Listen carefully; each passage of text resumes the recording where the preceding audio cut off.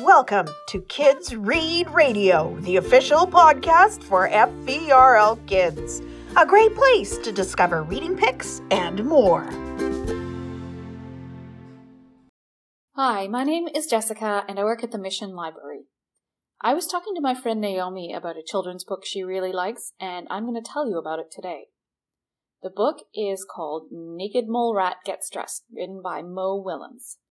You might recognize him from Elephant and Piggy and Don't Let the Pigeon Drive the Bus. In Naked Mole Rat Gets Dressed, a young naked mole rat named Wilbur loves to get dressed. He loves wearing shirts and ties and pants and socks and even astronaut outfits.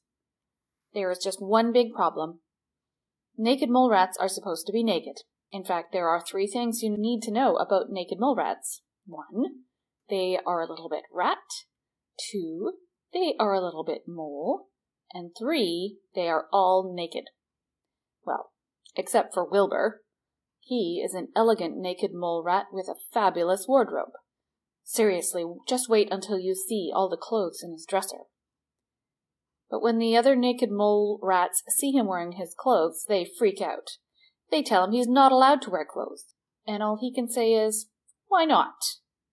Some of them feel embarrassed when they see him wearing clothes.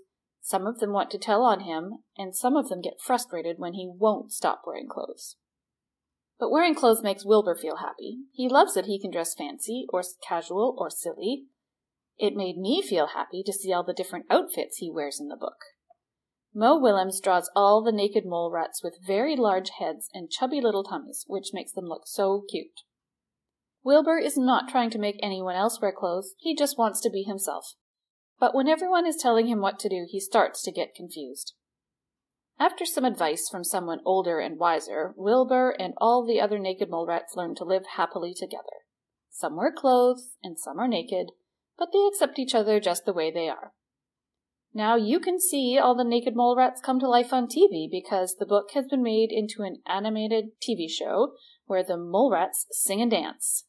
It's available for streaming this year, and it will be available on Cartoon Network.